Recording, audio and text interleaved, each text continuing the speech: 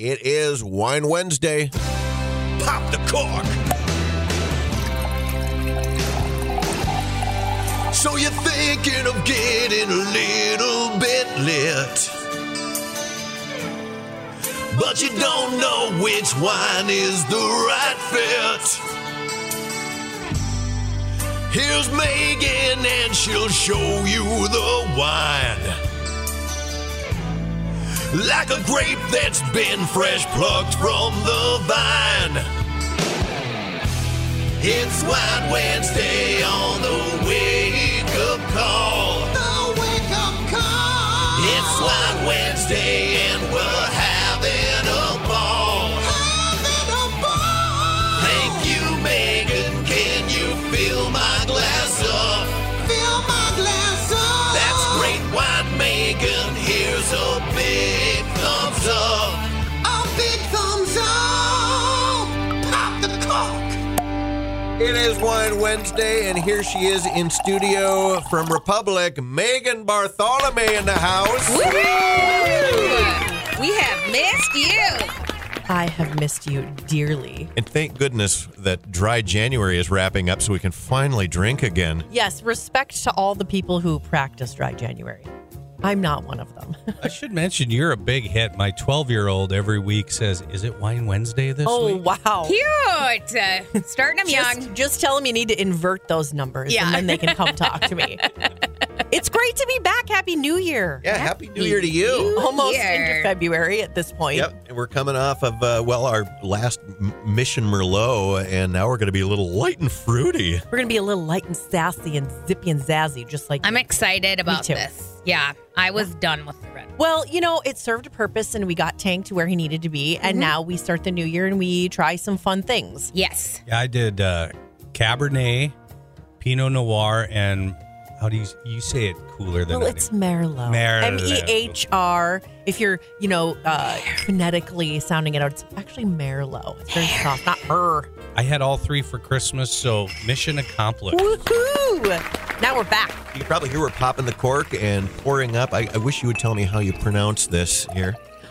So this is great. So there is a region in Oregon that is very trendy to drink from right now. It's called Willamette Valley. If you see it on a label, you might want to say Willamette. I thought it was Willamette. But it's Willamette. Rhymes with damn it. And actually have bumper stickers in Oregon. It'll just say, it's Willamette, damn it. So if you see it on a menu, it's Willamette. It's actually just outside of Portland. It's this really beautiful river valley. And we are actually drinking the Willamette Valley Vineyards Riesling. So a guy named Jim Bernau in 1985, a native Oregonian, decided he wanted to make really world-class Pinot Noir.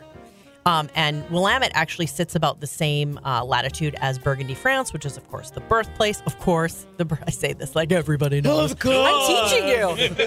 The birthplace of Pinot Noir. And so he really wanted to do his sort of New World Oregon take on it. So he started making this really fantastic Pinot Noir.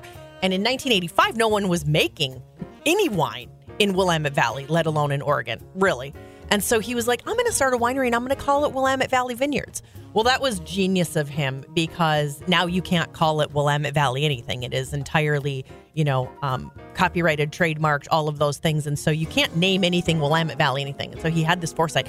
So when you see Willamette Valley Vineyards out there, it's sort of like this, I should drink that because it's, probably the best stuff out of there. Exclusive.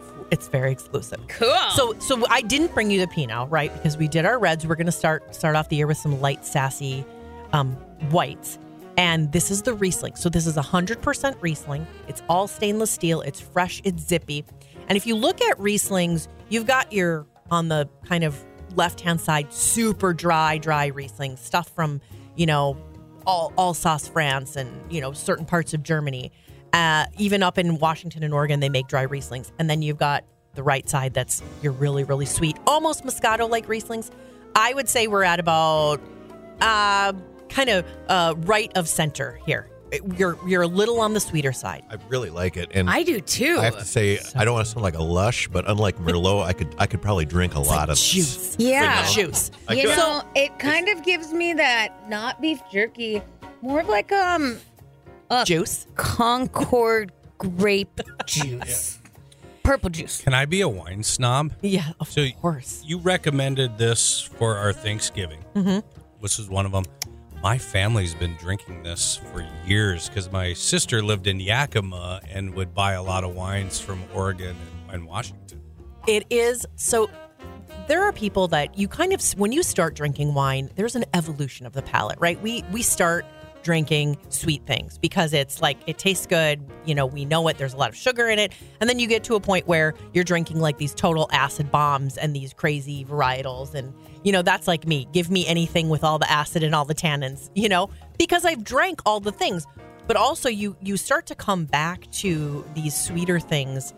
As your palate evolves, you kind of come back to where you started. And so this is a Riesling for people who absolutely love Rieslings and like sweet wines. This is also a wine for people who really don't love sweet wines. It ticks all of the boxes. Yeah, I know you said tannins. That's Well, there's no not in tannins this. white But what wine. would it be? Acid. It The is stuff just that makes acid? your See, now that was back in my 20s. I know. I'm like seeing 4 of you right now. So this is a wine that I totally predict will be on so many wine lists this year locally. I really, really do. Cool. A, because I keep putting it on wine lists, so I know this. But it's also such an incredible and versatile wine. Anytime I eat spicy food, like spicy Asian, even spicy Mexican, amazing. Sweet and spicy, great combination. Yeah, it feels Sweet like and salty. It would cool the heat. Amazing, amazing. It's also really good with shellfish, with anything kind of briny or sea salty, right? You want to eat oysters? Yeah. I'm thinking like a nice, sharp Parmesan cheese. That would be great too.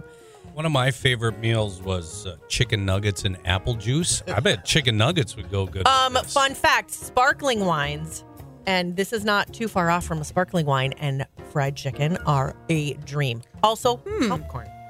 Oh, yeah. Interesting. Watching a movie and having a little popcorn and a little... It's also a little bit lower alcohol. Riesling tends to be a little bit lower alcohol than, say, your traditional wine. So Rieslings tend to So be we need, 10 like, to 3 11% glasses. So instead enough of of this 13, wine. 14%. Yeah, let's get some stuff with a little more kick to it, please. a little more juice.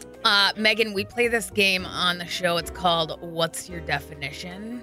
And we had a word come up that I'm hoping you know the definition to. Oh gosh, And it is cardboardo. cardboard? No, Bordeaux. cardboardo. Yeah. Do you know what that is? I don't know.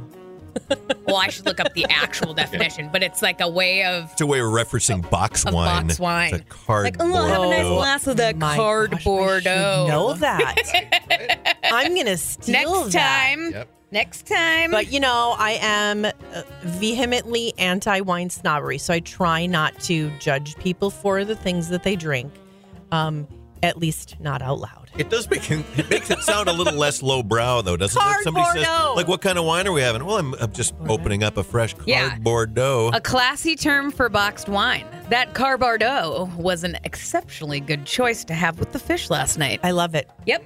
It's all yours. You can use it. I'll be at honest any with time. you. Boxed wines, actually, they don't. I mean, they go bad after you open them, but truly, like, you open a bottle of wine and the cork always has the ability to be bad. You can have a corked wine.